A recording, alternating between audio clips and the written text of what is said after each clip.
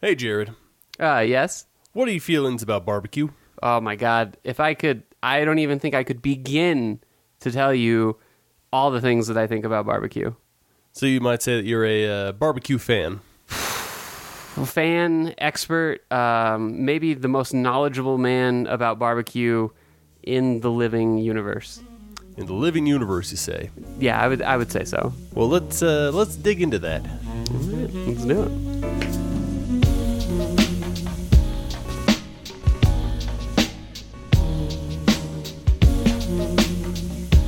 Hey, everybody.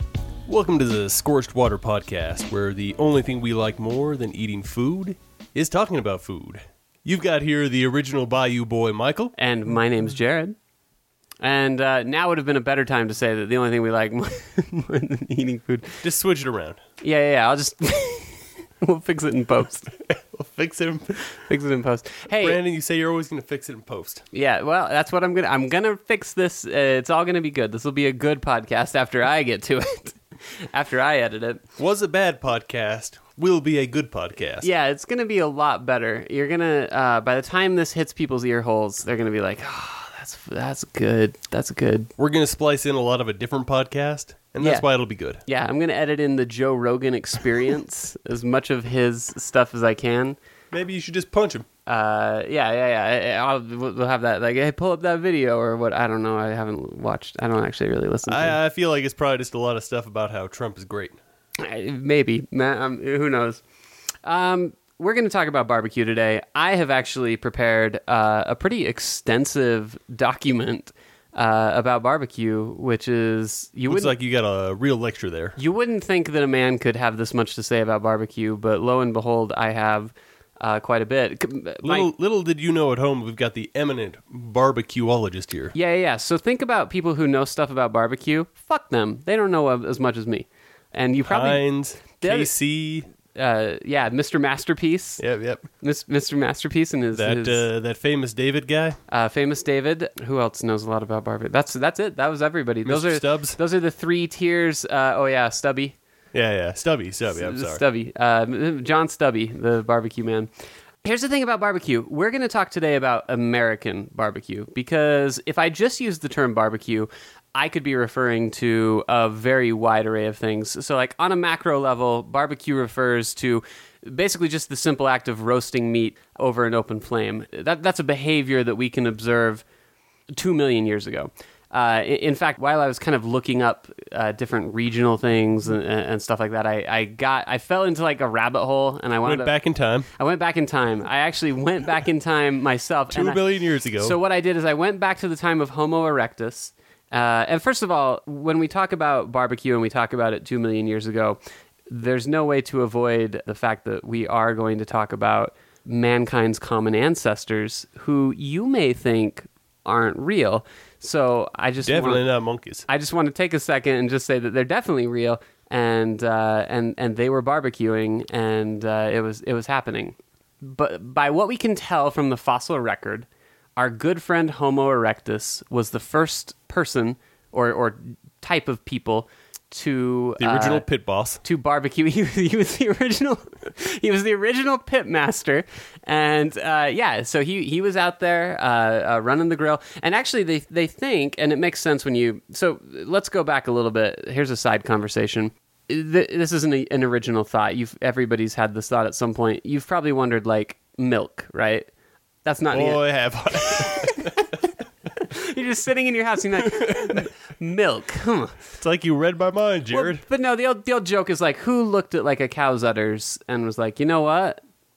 Let's pull the liquid out of there and drink that. Gonna give me some of that. If you're just looking at a cow and you're thinking like, well, I'm going to drink whatever comes out of there, that means somebody drank a bunch of other stuff that they probably shouldn't have drank. Or maybe for a while we were drinking it and we liked it. Actually, I have a separate story about that for another day.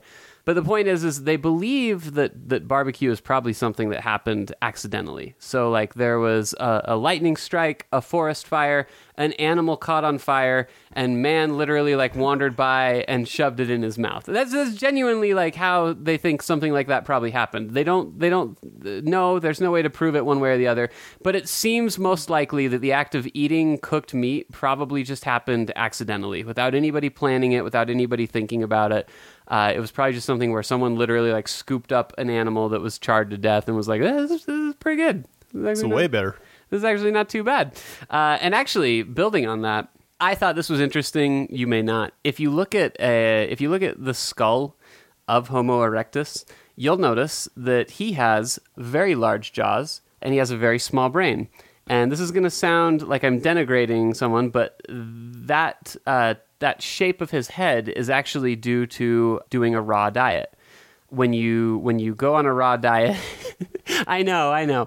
When you go on a raw diet, you need powerful jaws to break down the food that you're eating. Not to mention talk about it. And to tell everyone, yeah, you need powerful jaws to let everyone know about the raw diet you're doing. But on top of that, they say that 20% of your caloric intake powers the brain. So before we were eating cooked food, we literally were not ingesting as many calories, and so there was not a lot left over for the brain. And so as cooked food enters man's common diet, you find that a couple things happen. As we evolved, our jaws shrink and become closer to what we think of today. You can actually see in the fossil record, our teeth get smaller. So your teeth shrink. And then on top of it, our brains get bigger. So if you look at the fossil record, we go from having these huge just jaws to shrinking down to what they look like today. And we have these tiny itty-bitty walnut-sized brains that get bigger and bigger and bigger. So in a sense, I think this is really interesting. In a sense, barbecue gave us big old brains. Now get ready for the story of how that all got switched around. So, first of all, that I'm going back obviously millions of years here. I'm talking about just the concept of cooking food over an open fire. That is not a unique thing in American cooking. We have taken barbecue food and we have made it unique in its own way with a lot of other things, and that's largely what we're going to focus on today. So worldwide, there's so many other types of barbecue. There's asado in South America. There's satays in like the Thai area. There is like the delicious kebab in Mediterranean food. Ooh, so good. There is a wide worldwide trend of people roasting food over a fire, but we are focusing, like I said, on American barbecue, which, interestingly enough, I think when we talk about the differences in American barbecue, most of the time you're talking more about sauces in a lot of cases than you are meat. So I think that's fair, yeah. It's debatable on some level, but I think, to me personally, American barbecue is as much about sauce as it is about meat. And I'll explain why that's probably pretty debatable as we go here. Really quick, just because I don't want to hog the mic here, on a personal level. Ooh, speaking of hog. What's like your barbecue experience, Michael? As a personal home barbecuer, we're condo people, so we don't have a whole lot of room or freedom to barbecue. That said, growing up, it was never really something like we were, barbecue always meant like hamburgers and hot dogs when I was growing up. It didn't mean smoked meats or slow cooked meats or anything like that, but something I've grown to appreciate as I've gotten older. Something that's done really well. Also, how bad barbecue can be. Like, it's pretty disgusting when it's not done right. So, and we were talking about this earlier. I really mean this. I think the worst meal that I ever had in my life, I think it was the worst meal I've ever had in my life. I had it with you, and it was barbecue. I don't know if it's worth calling the place out. We probably shouldn't. Let's just say it was right here in Utah? It was in our home state, and I've never had, and like, just like, it was disappointing because it wasn't good barbecue, but beyond that, on just like a macro, like food as a source of sustenance and energy, I don't even really know that I would have gotten that from it. Like, it was literally the worst food anybody has served me. Like a Lean Cuisine or a Stouffer's would have been a... Short of them bringing out like a plate that was just rotten, like they may as well have just done that. Like, if you've ever been in a restaurant and they served you something where like it just wasn't cooked, like you cut into it and they're like, oh, they forgot to cook this. It was kind of like that. Like, you see those pictures on the internet. That would at least indicate that it's fresh. Well, that's That's actually true. It's almost more offensive because it clearly was cooked at some point. Just a long time ago. Just quite a ways before I got there. So that was nice of him, at least to think about that. Have cooked it in the past. It was, and maybe it was really good back then. I don't know. Sure. But it was an unmitigated disaster. We're going to talk more about kind of the local options as far as barbecue goes and where you can go to have a not unmitigated disaster. But I will say, just right off the bat, I just want to set the expectation. Utah is not the place to eat barbecue. It just isn't. We're not coming to this from a place of authority. Really, just as amateur barbecue enthusiasts. As a man, well, I am coming from authority because, as previously stated, I am the world's foremost leading authority on barbecue. Sure. Intellectually, like as far as book learning goes. Sure. Well, and yeah, so I guess you could make a case that maybe my taste is different. Maybe I think Famous Dave's is real top tier. I don't know. Well, no, I don't think that because I don't think that it doesn't matter. We'll come back to it. All right. I originally in this document left out a huge stub for history, and I have had just a devil of a time really putting together a reliable history of American barbecue. It's a tradition that started and is so deeply ingrained in Southern cuisine, and there's no way to get around it. It is largely a food that is indigenous to African Americans who at one point or another I shouldn't... No, please keep going. I almost set myself up for some... Look, we were really not kind to African Americans when this country started out. We were not super nice to them. Yeah, back then we were real dicks. Now we're way nice to them. We're so nice to them. But back then it was not the case, and so there's kind of I really do think that if you were trying to find like the first barbecue restaurant, I think it's almost certainly owned by African Americans. I would hedge money on it being someone who's probably a descendant of someone who was enslaved. There's a very strong possibility. Or possibly was a slave. Maybe. Well, I don't think the slaves were allowed to own restaurants, but if they were emancipated... we did let those people go at some point. Right. So if they were emancipated, they could have gone and opened a restaurant. I can't find it. I tried my hardest to find like the oldest barbecue restaurant, and I really can't find something... Well, the distinction of when does a restaurant go from being a regular restaurant to a barbecue restaurant, I'd imagine that's a pretty fine line you walk. And on top of that, it is, as you say, a food that's very much kind of gone hand in hand with American poverty. So the type of people who don't keep a lot of records. So the closest that I could find was a guy named Henry Perry. And Henry Perry opened a restaurant he opened a stand, like a barbecue stand, and he opened it in Kansas City. Kansas City is not where barbecue originates. So he's already like not the oldest one, but it is a city that's renowned for barbecue. It is, and he ran a restaurant. When did they open? I think it says 1908. Which is, as far as I can find, that's the oldest like operating restaurant that I can find. Like with the intention of coming. Look, people have been barbecuing 2 million years, so... Well, and on top of that, it's maybe the type of food where you didn't traditionally go to a restaurant for it. It was more home cooking type stuff. Right, yeah, absolutely. Well, and actually, historically, if you look at it, there's a lot of documentation of, like, presidents having barbecues as, like, celebrations and things like that. They talk about the type of barbecue George Washington had. They talk about the type of barbecue Abraham Lincoln had. And obviously, Abraham Lincoln's role in freeing slaves means that he has a lot of kind of roots in the foundings of barbecue. But anyway, Perry is, as far as I can tell, one of the originals. And more importantly, we can trace him in that he had some partners who, what were their names? Arthur Pinkard and George Gates. And Gates wound up opening up a restaurant called Gates and Sons, and I think they're still around. So again, the Henry Perry place is not open anymore, but Gates Barbecue is still there in Kansas City. And so if we're tracing back like a place where you could go and get like the oldest, most original barbecue that there is, that's probably pretty close to being the one. But we'll get back into like regional stuff as we go here. The point that I'm making is that it's got a very cloudy history, and I'm sure someone out there has probably done more research and done a better job. But I think whatever details we can find there are probably beyond like Wikipedia and beyond the kind of stuff that we can find that way. The extent of the research that you, as the foremost barbecue expert, have done. Yes. Look, if someone wants to challenge my title, I welcome them to do so. And where is your PhD from again? I'm sorry. What do people on Facebook do? The School of Hard Knocks. Ah, very good. That's very where good. that's where I went.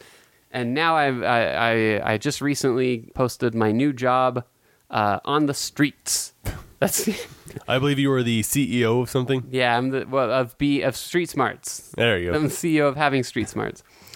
Rather than list out like a formal history of barbecue, because like I said, I just had some difficulty, I'll try and throw in some nuggets as we go here of just kind of interesting things from the past or where things originated. And a lot of that comes through when we talk about regional varieties with American barbecue.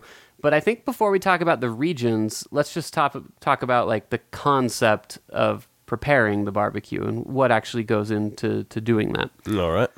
So in the present day, we refer to a barbecue smoker as a pit. So if we're talking about, you said earlier, like a pit boss. If we're talking about a pit boss, he's the guy who's running the smokers. Sure. He's the one who's overseeing that process. Now, we say a pit, we're referring to a grill like 90% of the time. But in the history, in olden days, the pit was a literal pit. Like we were talking about like digging a trench, which by the way is still something that happens if we were talking about like Hawaiian barbecue. I think that's not unrealistic for them to like dig a pit and smoke a pig. If we were trying to cook like 10 pigs at a time, it's probably not realistic to build a grill to hold all of them. Right. But maybe it is. I don't know these days. At its core, early American barbecue was more or less a trench dug in the ground and then filled with embers, and then they would stretch a pig over it, basically. That was more or less what they were doing. Well, obviously, times have changed. You can go out back and you got the Traeger grill, but there's plenty of other ways that you can go about doing it. But when we refer to pits, we're just referring to whatever apparatus you're using to cook the meat. And there's a whole lot of other stuff that I'm not covering here, like the difference between grilling or cooking on indirect heat. There's a lot of process that goes into it, and we won't get into that here. You shouldn't listen to this podcast with the intention being when you're done, you're like a pit master. Right. I hope the charcoals are not going out in the backyard right now and you're waiting for us to tell you what to do. Yeah. Like I hope you haven't like started a fire and you're like, fuck, what do I do with this? I hope they tell me because I got to get it done. So moving on here, so we our key components in barbecue, we have our pit. Now next up we need our meat, whatever meat we want to choose. Now barbecue, I'll talk about this more when we get to the regional stuff. Traditionally, if we talk about original American barbecue, you're usually dealing with a whole pig. But over time, that's changed a lot.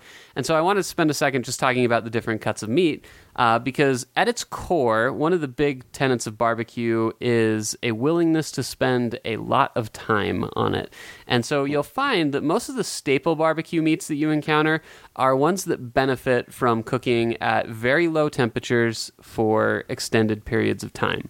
I think the staple example in my mind is brisket. Beef brisket is something where it's a muscle that's actually on the front of the cow, on like the lower part of their chest, kind of right above where their legs start. Mm-hmm. Cows don't have a collarbone like you or I. And so that muscle is basically what's responsible for holding up the cow, more or less. And because of that, it's a very overworked muscle, and it winds up having just a ton of connective tissue in it and collagen, which when you cook it, if you throw that onto a grill and you cook it really quickly on direct heat, that collagen tightens up. Those proteins, kind of think of it like elastic bands where they tense up, and that creates a very like chewy, unappetizing, tough cut of meat. But with collagen, the thing about it is if you cook it for a very long time at a very low temperature, the collagen will actually melt, and it creates a very soft, very tender effect on the beef. A lot of people compare it to like Jell-O almost, like you're breaking it down into like kind of a Jell-O. It's a very gelatinous. I mean, even when slow braised, it's still kind of rubbery, but also has a very unique.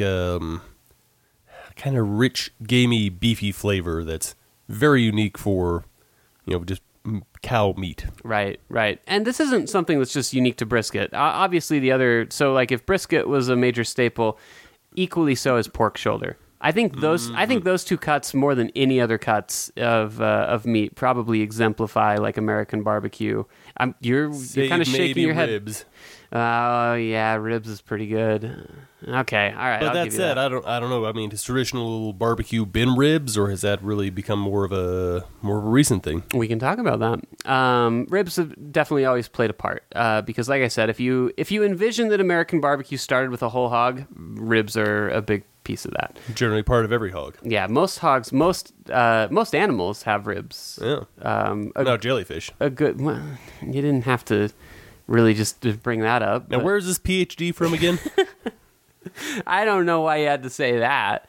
But so basically, again, when we're preparing our barbecue, we're cooking it at low temperatures, we're melting down that collagen, and we're producing just a rich, nice, tender cut of meat when we do that. So that's the overall philosophy that we operate with on it. Again, though, if you look at things like kebabs, that's a very different type of barbecue and very different type cuts of meat. So something that makes American barbecue what it is, I think, is that devotion to long cooking times. And now, what I've always heard is that barbecue kind of sprang up from having to make do with traditional cuts of meat that are traditionally not very desirable. The less tender, the less edible parts that need that extra time and attention in order to become edible. Is that what you found in your research? Yeah, so there's no way around it.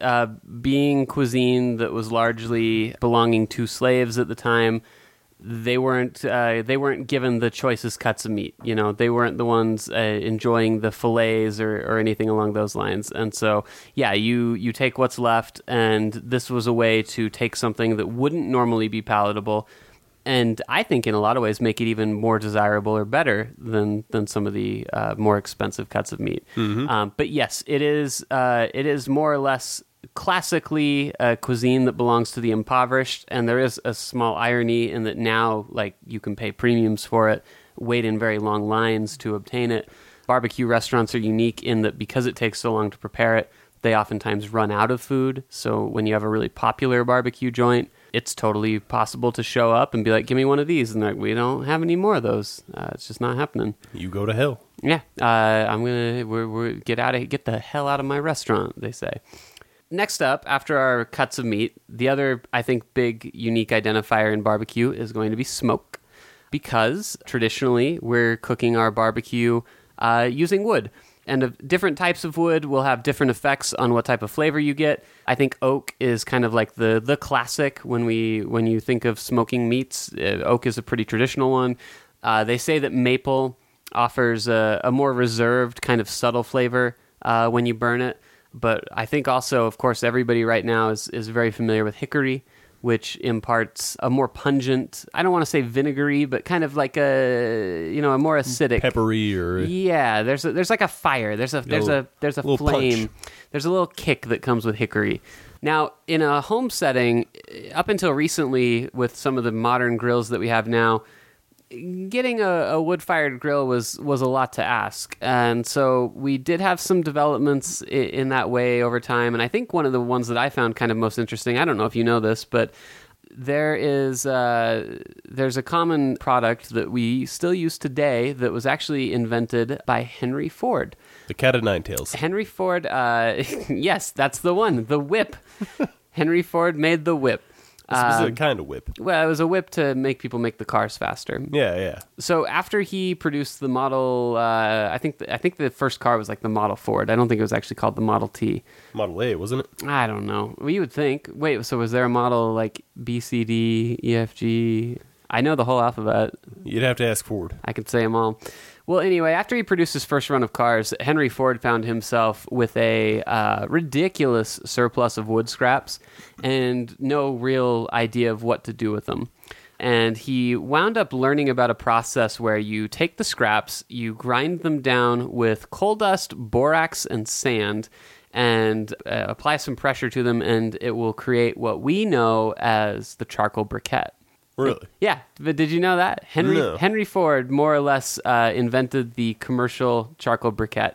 And in fact, he started a company which was the Ford Charcoal Briquette Company. And he ran it for just a few years. That's probably a company that you've never heard of, I'm guessing. Can't say that I have. I'll bet you know the next one, though, because Henry Ford goes and he sells his company to one of his relatives whose last name was Kingsford. That ring a bell? Bill Kingsford. Bill Kingsford, old Bill Kingsford. It has a lot more impact if I like show you the logo as you do it. But No, I know the friendly guy with the grill. is there a guy on the Kingsford? Now I got to look it up. What Is there? What does the Kingsford logo look like? Isn't it like your dad in an apron? Either way, if you go and buy a bag of charcoal, you're gonna get a Kingsford. Yeah, bag, bottom probably. right hand corner. Oh, there you. Whoa, look at him. I never noticed he was there. Yeah, that's just your dad. Yeah. He's just grilling up a storm. So, yeah, Kingsford is owned by a relative of Ford, and it's an acquisition of a company that he started. So, I didn't know that. Now you know the rest of the story. I had no idea. Yeah, we are kind of veering into that territory, aren't we? We're almost done. We're almost done talking about preparation here. So, again, we got our pit where we're going to roast our meat. We got our cut of meat that we're going to put in it. Right. We're going to smoke it. We know about that now. Then we could start delving into maybe like sauce if you want. And we're going to talk about sauce more when we talk about the different regions where barbecue comes into play. But there is a technique that happens during cooking that I thought would be worth mentioning, and that is mops. And a mop in barbecue, if you actually look at like a big pit, like a big scale barbecue operation, a mop is almost literally like a mop. Like it's a big old stick with a bunch of fibers on it. It's a brush. It's a giant brush. Very appetizing. And basically, a mop sauce is a very thin sauce, usually with a content closer to water than to like a traditional barbecue sauce like what you would think of. But the idea is you apply that sauce while the meat is cooking to retain moisture and to impart whatever other flavors you want. You might have vinegar in there. You typically won't have sugars though, because the barbecue is going to cook at a high temperature for a lot longer, and sugars are going to start tending to burn and produce, undesired flavors. So it's not a traditional sauce, but if we talk about it now, if you're grilling at home, it's not uncommon for you to like baste sauce on whatever it is you're grilling and cook that for a short period of time. But we're talking about a scenario where you're, in it for a long haul, like 12 hours or something. And so this is just a way to kind of baste the meat while you work. If you've ever seen somebody who has like a Traeger or something and they're smoking something and they come out and spray it with like a spray bottle of vinegar or something like that, that's basically like the home version of a mop. And you're keeping things moist, keeping them. I'm sure there's other scientific reasons for it that I'm just not thinking of, but that's the purpose of the mop. The fire makes it good. I think you could mostly take that away from it. Yeah. The thing about regional varieties of barbecue is you really kind of have to break it down by sauce. That's the easiest way to tell the differences between the different versions. I mean, for the most part, we're still grilling the same meats, same general cooking methods throughout the country. Yeah, I mean, the method, the core method doesn't change. The meat cuts change more significantly than you would think. And again, this is something where I hadn't really thought about it until... So I guess on a personal level, I asked you this already, but like your exposure to good barbecue, when you were up in Montana, were there any like options? I mean, I think we probably had some okay stuff, but it's not much of a tradition. When you say barbecue, it's hamburgers, hot dogs, maybe a chicken. Yeah. So, I mean, if you look at it on a map, good barbecue regionally runs from the east coast of the United States below the Mason-Dixon line. Virginia is, and this is, I'll start some fights here. Virginia itself may not even be like the place to get barbecue. It's really the Carolinas where barbecue originates and where you go to get good barbecue. I'm not saying that you can't get good barbecue in New York City, but I'm saying you shouldn't. It's right. Probably it's not the place to do it. Just like Utah is not the place to do it, unfortunately. Lord have mercy. So it basically runs from North Carolina, and then it kind of slopes down across the United States until we get down to Texas. And that's like a hard cutoff line right there. I'm not sure what the Appalachians look like on a map, but it probably follows. They probably are like your cutoff point. Well, no, because they run north to south. I don't know. I don't know geography. If you know geography, write in by letter. Yes. Tell me about it. But let's start in North Carolina, where it all begins, where the earliest purported barbecue can be found, and more specifically, if we're talking about barbecue sauce, I think that the Carolina barbecue sauce is probably the original barbecue sauce that you would encounter, and historically, a lot of that is about necessity. So Carolina barbecue sauce is really known by, first of all, it's not tomato-based. There's no tomato product in Carolina barbecue sauce. No tomato? No tomato. Really? Not any tomato. Carolina barbecue sauce is a combination of vinegar, typically cider vinegar, and spices. And that's about it. So cayenne, black pepper, red pepper, sometimes hot sauce, salt, and then maybe water. You don't say. And that's it. That's what's in Carolina barbecue sauce. In North Carolina, the tradition is to really quickly, that's eastern North Carolina. That's the coastal side of North Carolina. All right. If you travel even a little ways inland, you'll actually encounter a second style of barbecue sauce, which we'll get to.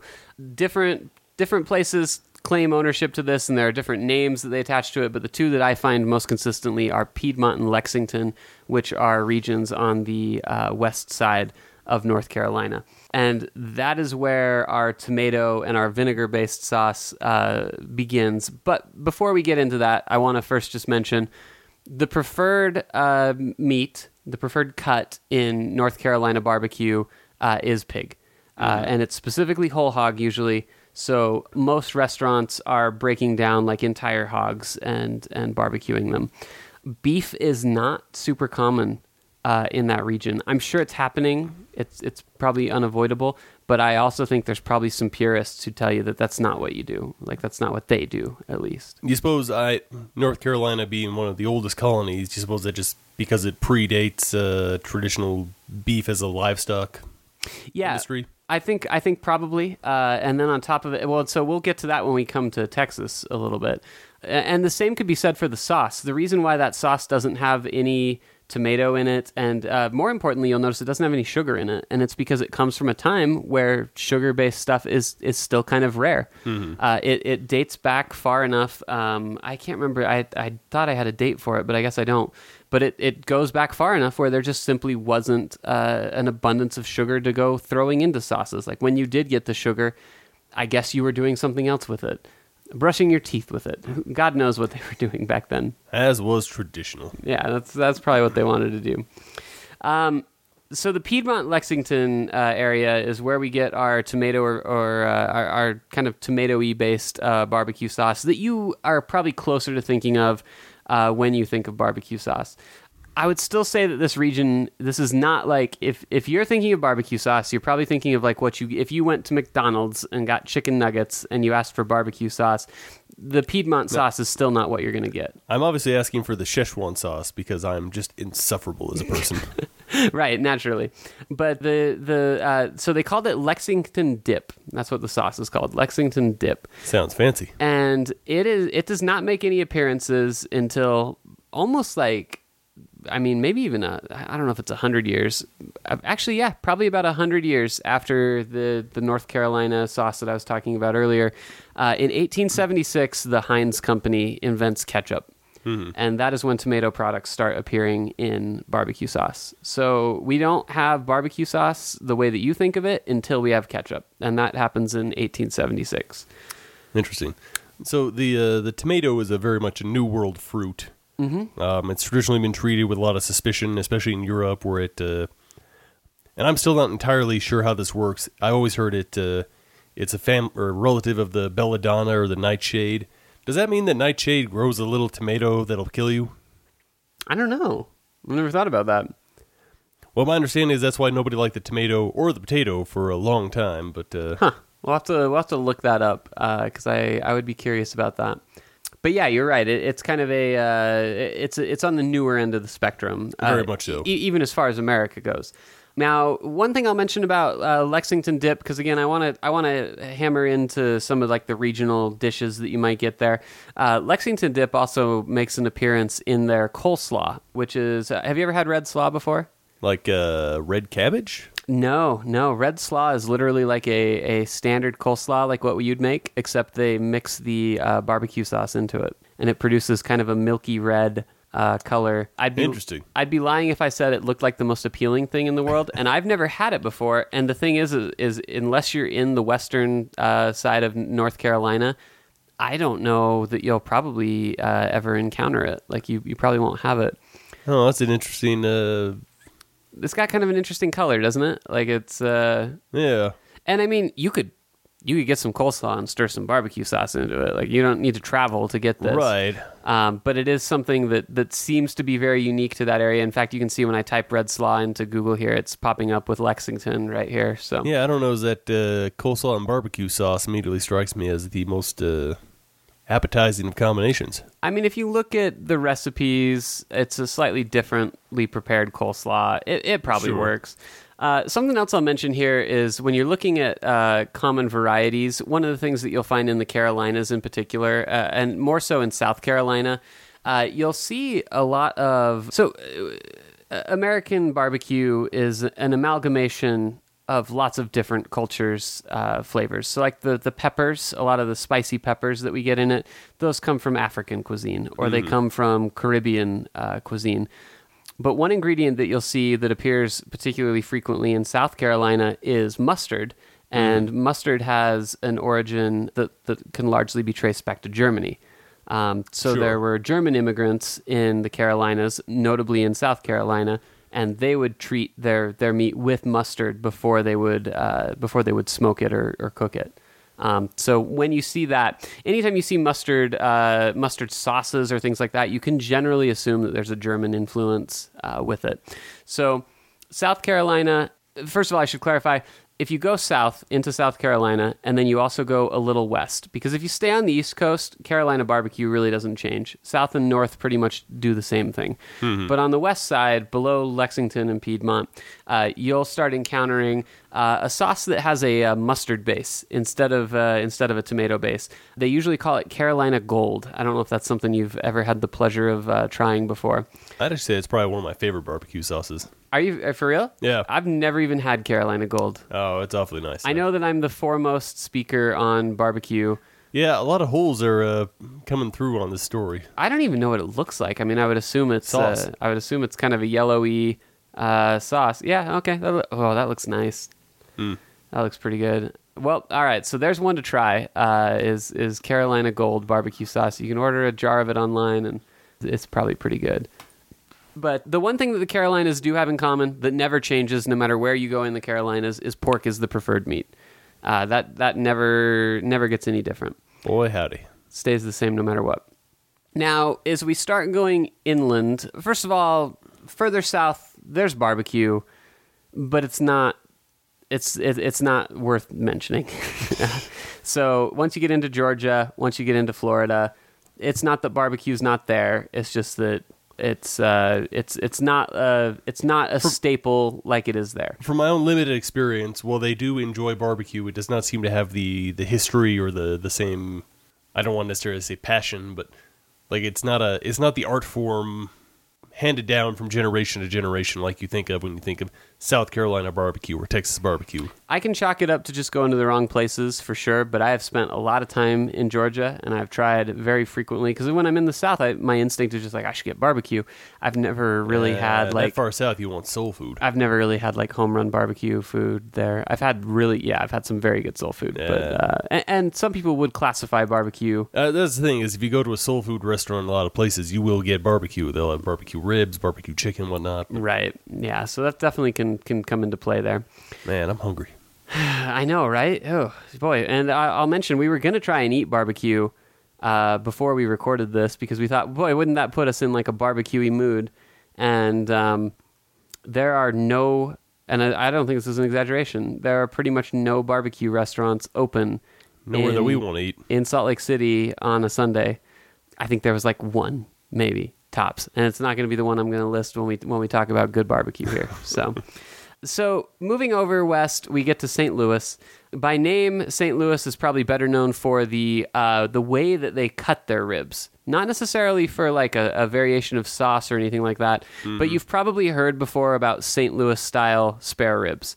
And if you haven't, the basic idea is we remove the ribs from the animal, but they cut them so that the cartilage and the rib tips are removed and they form like a perfect kind of square, a perfect rectangle. Yep. So normally a rack of ribs is big on one side and then thin on the other side. But St. Louis style ribs, we're literally removing a large portion of them to maintain a uniform shape. While I was looking this up, I don't know that I really saw anybody saying why. I don't know if you have any insight into... I guess it could cook more evenly? Maybe. Does it just look better, do you think? And there's it just seems to be a regional preference. So I spent some time living in southern Illinois, which is just a good 2 hours from St. Louis. So I ate my fair share of St. Louis style barbecue. And I'll preface this by saying, like, if you're in southern Illinois, there's not a whole lot of places to eat. But I gotta say, this is like probably my least favorite barbecue that I've ever had. Really? It's just never found any charm to it. So if you at home are in St. Louis being like, man, fuck this guy, tell me where to go, because I will definitely try anything. But like if you tell me to go to Grumpy's or what was the other place, like 8th Street Ribs, like no, not go there. Okay, so that's the other thing. I'll say this. I'm pretty down on like most Utah barbecue. Most. I think that we have some bright spots. Sure. But I am totally willing to change my mind in the blink of an eye. So you just tell me where to go. Tell me where to go, what to do. Invite me over to your house. Maybe you're barbecuing. Yeah. If you're barbecuing, let us know. Yeah, what the fuck? We will definitely give you a shout out on this podcast to our many, many listeners. You're barbecuing and you didn't even invite me? That's so rude. I did find one other kind of interesting tidbit, and this is one of those things where like there's no census for this, but supposedly they say St. Louis as a city is said to consume more barbecue sauce per capita than any other city in the nation. I don't know how much truth there is to that. Like I said, I don't think I've had barbecue in St. Louis. I don't know if I've been to St. Louis. I feel like I'd remember it if I had. I don't think I've been there. That's the Arch, right? Yeah. Yeah, I haven't been there. That's those guys. Yeah, I haven't been there. Now, I'll tell you where I have been.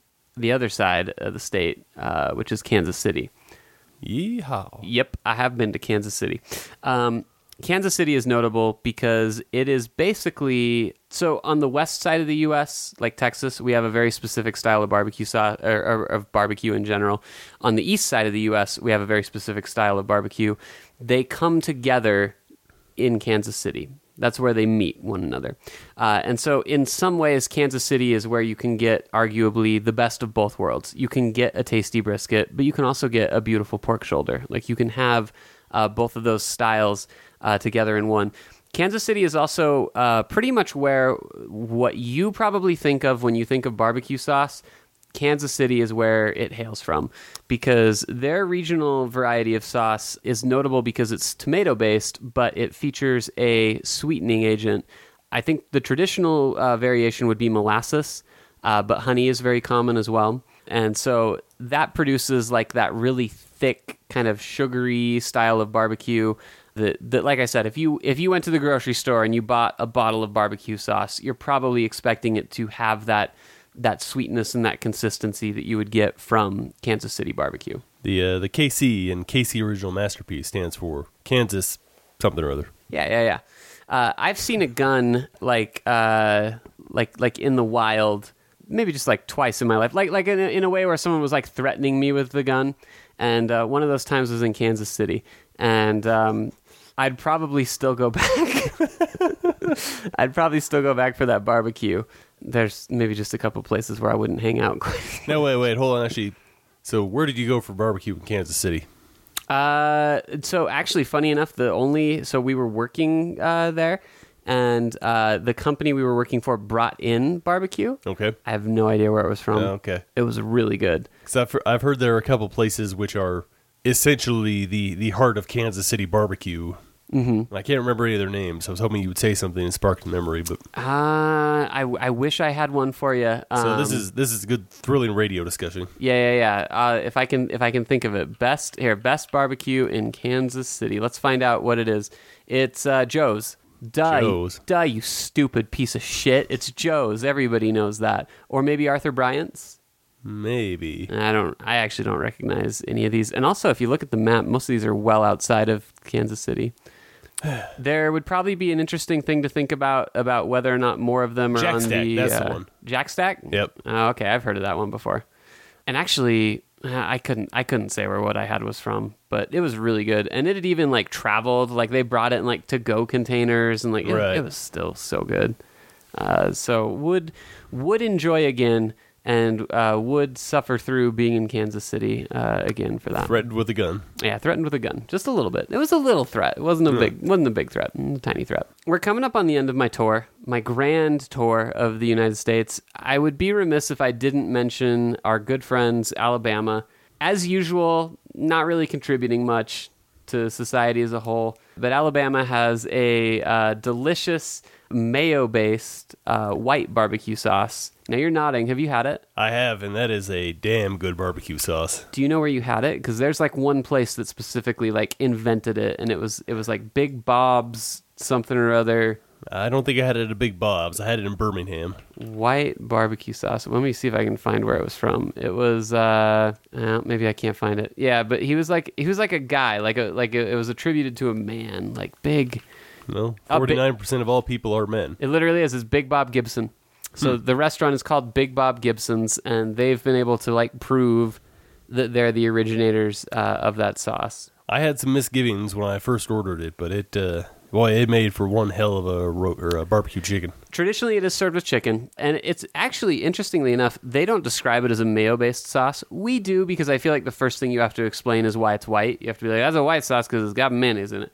But actually, funny enough, they describe it as a vinegar-based sauce. And if you look at it, it was very tangy. It's also, I'm guessing it was probably pretty thin, right? By the time it got on the chicken, yeah, I mean, I'd say it was, like, it wasn't, it didn't turn the entire chicken white like a red barbecue sauce does. Because I was watching a video of them, like, dunking it, and, like, look at this. Like, it's a very, like, watery... It's a thinner barbecue sauce. Yeah. But, man, it was quite a treat.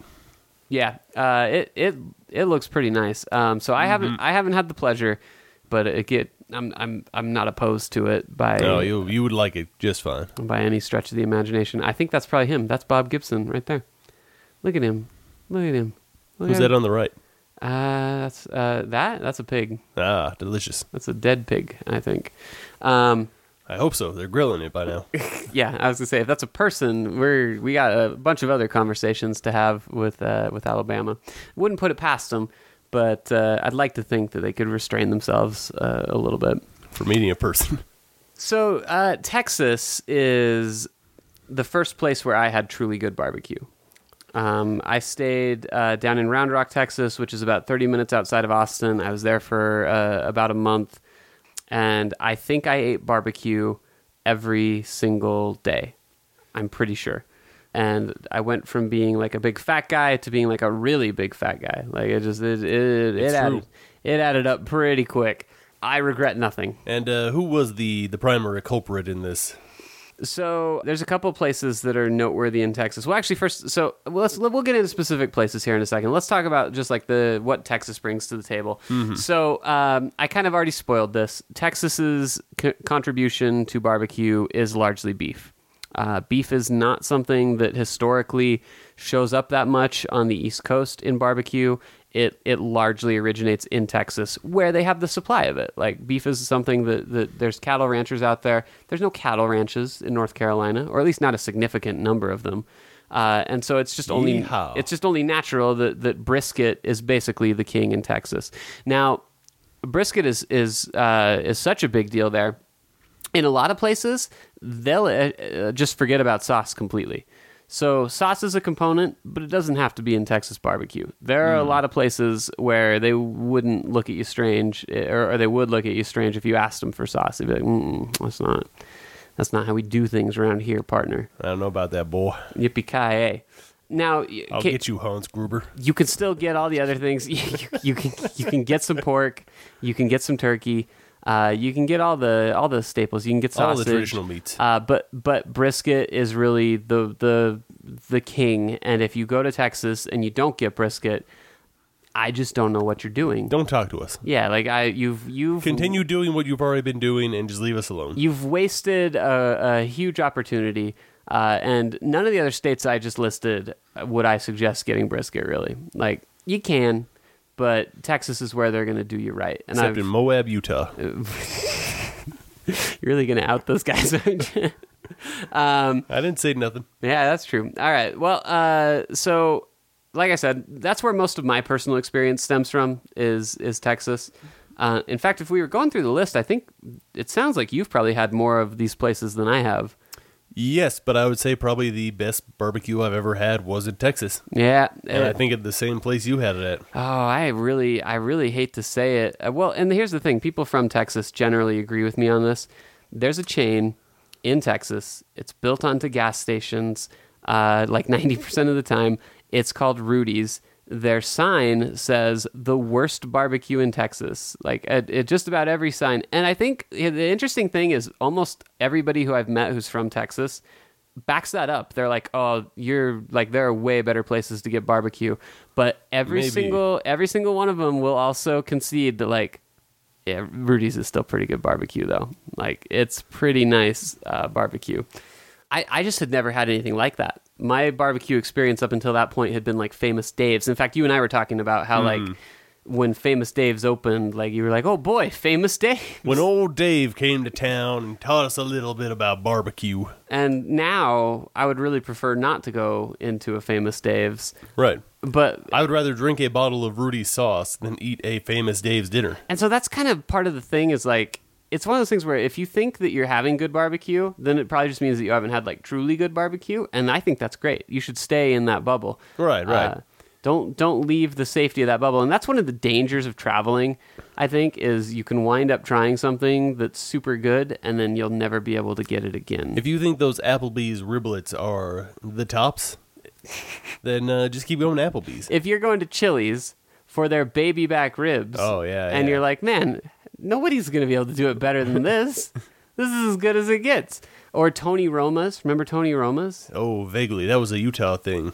Was it? I mean, it certainly wasn't a Montana thing. I thought they were nationwide. No, they probably were, but... Okay, well, my boy Tony, he would give you a delicious rib. And with a name like Roma, who wouldn't give you a good rib? Right. Mamma mia. That's a tasty rib. Yeah, it's founded in North Miami, Florida. Ah. Yeah, we're all good. The home of ribs. The home of ribs. where ribs truly do come from. This All Menus website claims that there is still a Tony Roma's here. There can't be. I would like to think that there can't be. At 500 South and 6 East? There could be. No, okay. So if you look at it on Google Maps, there isn't one. Yeah, the closest Tony Roma's is in Paradise, Nevada. Las Vegas. Just a little ways off of the Las Vegas Strip. You want a road trip down there? For ribs? From Tony Roma's? Yeah, for Tony Roma's ribs, baby. For that North Dade County, Miami barbecue sauce? There's a lot of them in Colorado. Colorado's survived. So actually, funny enough, there's no Rudy's here. I don't know why. They have slowly climbed their way up from Texas, though. There's a couple in New Mexico, and there are 2 that I'm aware of in Colorado. And every time that I am in Colorado, I have to rent a car because I will drive to those Rudy's. And it's about an hour outside of Denver, either direction. You can go up to Fort Collins or you can go down to Colorado Springs. And I have made that trip every time, sometimes more than once, and I regret nothing. I have no bad things to say about Rudy's. And I've actually steered clear of it in the discussion up until this point, but as much as barbecue is about meat, so too is it about sides. And oh my good God, Rudy's creamed corn. It's something special. It's just, it's unreal. So maybe to preface this endorsement, I knew Jared for probably a good, 7-8 years before I ever tried Rudy's. So I had to listen to this story a lot. So when I finally got to go there, I thought like, well, I'll just do this to shut him up. Like, he's full of shit. Yeah, pretty much. And he was not wrong at all. That was the best barbecue, the best cream corn, the best slice of Texas white bread that I've ever had. Yeah, that's the other fun thing is when you go there, they'll serve you bread, and it's literally just like Wonder Bread, like out of the bag. It's no frills. It's basically just like, here's a slice of bread with your meat. Put your meat on it. Put your sauce on it. Eat it up, and it's supreme. Their sausage, their jalapeno sausage specifically, is just is unreal. It's so good. So if you ever have the opportunity, you should take it. Now, I will say, I did have, I don't know if I'd say it's better barbecue, but there are still some pretty amazing barbecue places in Austin. One of them that's noteworthy because I think they have maybe the most beautiful pit that I've ever seen. Have you ever seen this place, the Salt Lick? Haven't. Oh my God, look at it. Just look at it. And you can do this at home. Google the Salt Lick. It's right next to, it's in Round Rock, and it's right next to their baseball stadium where their minor league team plays. And it's just unreal. It looks like Lucio's backyard on a Tuesday evening. Yeah, more or less. It's just, it's superb. That's a deep cut for longtime fans. Yeah, that's two people are going to know what that's a reference to. The other thing that's kind of cool about the Salt Lake is just their grounds. Like the facility is super nice. The whole outside is really charming. You know, actually, maybe that's a good discussion point. So, obviously, up here in Salt Lake, barbecue is not something that people have a lot of. I don't want to say esteem necessarily, but like you wouldn't go to a fancy barbecue restaurant in Salt Lake, right? There isn't one. Yeah, exactly. You go to Goodwood. Like, oh boy, that's about as fancy as it gets because they emptied out the Holiday Inn that used to be in there. But yeah, so but down south, this seems like the type of thing where you can go to a fancy like steakhouse level steakhouse level. What would be the word? I mean, people get married at the Salt Lake. Yeah, exactly. I'm not even joking. Like it's fancy down there. Like people, the like I said, the grounds for this place are just really, really, like I said, really charming. Which is very interesting, again, going back to the very humble roots of barbecue being like a food you cook outdoors when you can't get any better meats. In fact, I wonder, well, it doesn't matter if we look at a picture of it. No one can see the picture. I mean, nothing matters. I kind of just want to look at it and think about being there. Yeah. Now, there's also a place in Austin called Franklin's Barbecue, and it's the home of Aaron Franklin, who I've talked about with you before, he's kind of like pretty much renowned as being like one of the best like barbecue guys working today. He's written books. He's on Food Network all the time. If you Google like brisket on YouTube, you'll find it. He did a masterclass. I don't know if you've ever seen those where they have like really famous people come in and show you how to do stuff, but he did one of those. I've never actually been to Franklin's Barbecue. It's gotten to a point where like it always has a line. It always has a line, and so we never really thought it was worth it. Having said that, if I make a trip back to Austin, I think I'd probably still go out of my way to try it, just because it's so hyped up. And by all accounts, he seems to be pretty on top of things, so could be worth it. But yeah, I mean, for my money and for my time, like Rudy's is just a home run. And if you look at the one in Colorado Springs, it's so out of the way. Like you got to really intend to go to it. And how did it end up here? I thought for sure, I was like, well, this place isn't going to last. Like, this is going to go out of business. And every time I go there, it is slammed. Like, it is so busy. And I'm going on, like, weekdays at irregular hours. It's like 3 p.m., and I can't get a parking space. Like, that place does good business. So I'm not the only one who knows about this. Like, there are other people who are aware of it. It's pretty outrageous. Let's talk about our predicament, being where we are. Again, it's not Utah's fault. Barbecue kind of is, but barbecue's just not. It's not a tradition here. I mean, especially when you consider the attachments. Too spicy. When you consider the attachments to like African American culture. Oh, too foreign. What? Yeah, exactly. Like, what hope did we have to get amazing barbecue here? Right. James just didn't get around to it yet.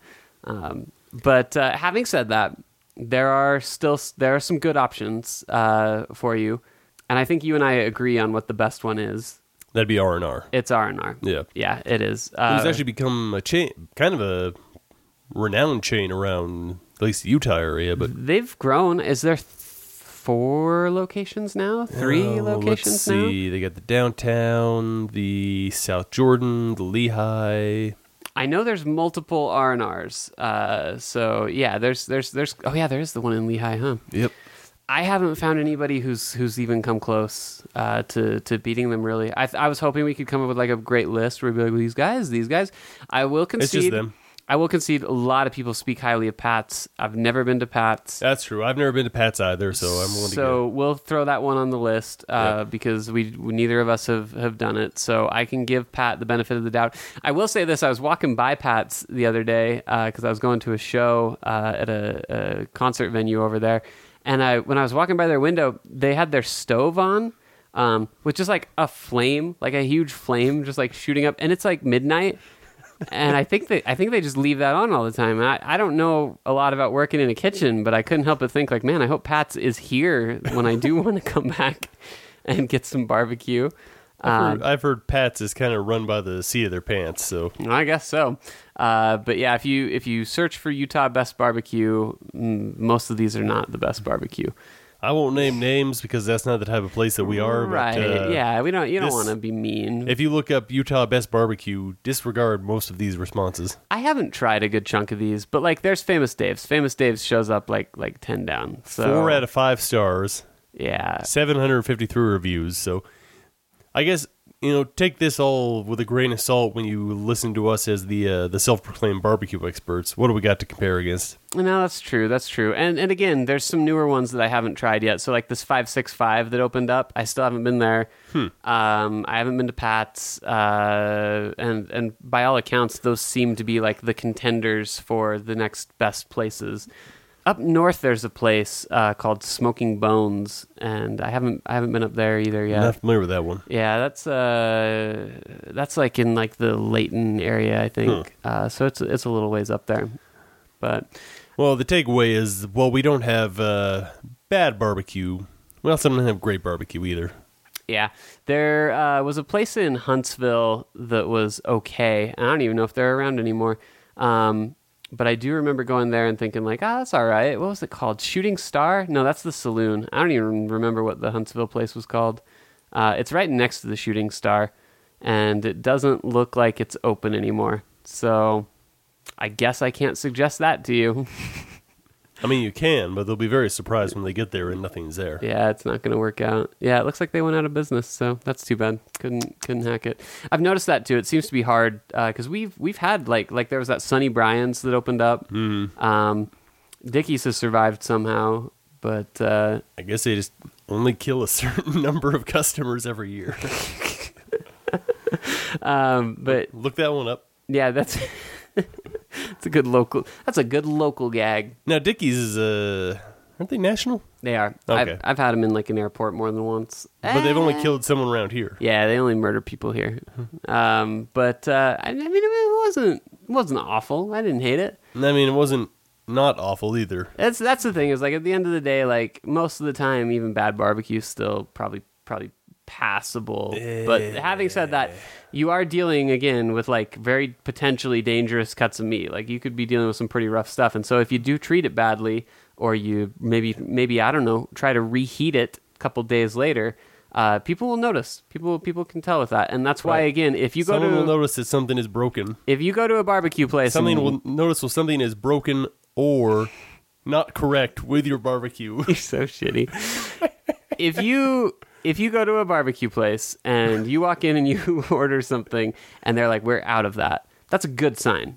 Right. You should treat that as a good sign because that means that they're not doing shit that they shouldn't be doing, like freezing things or, again, like reheating them later on. Barbecue's something that happens the day of, and that's just it. And I'm sure they have a lot of food left over, and I'm sure the people who work there probably never want to eat barbecue again. I was going to say, actually, that'd be if we had someone on this podcast who maybe we could ask a question of. They were a barbecue restaurateur. Like, it seems like the amount of time and like the fact that you can't just spin up a rack of ribs, you've probably got a lot of product on the line at any given time. Like, it seems like you have a large potential to lose a lot of money. I would be very fascinated to learn more about capacity planning in a barbecue restaurant. Like, how do you... Because, I mean, it has to be something where you can relatively predict, like, we're going to be busy today, we're not going to be as busy tomorrow, so, like, plan it out this way, that way.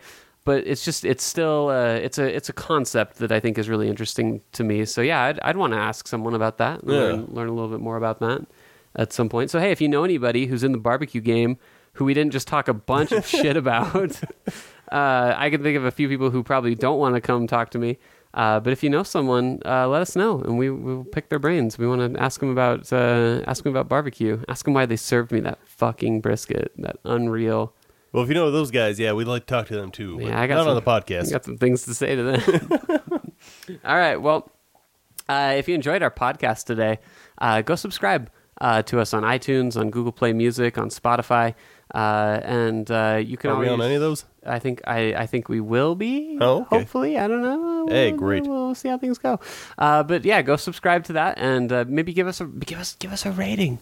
Yeah, do that. Rate it good. You definitely should do that. Rate it so high. Give most stars. However many stars it'll let you give us. I don't know what the limit is, but 10 stars. Yeah, give us 10 stars and just make up the difference. Give us 10 stars. And if there's any left over, you know what? Keep a star for yourself.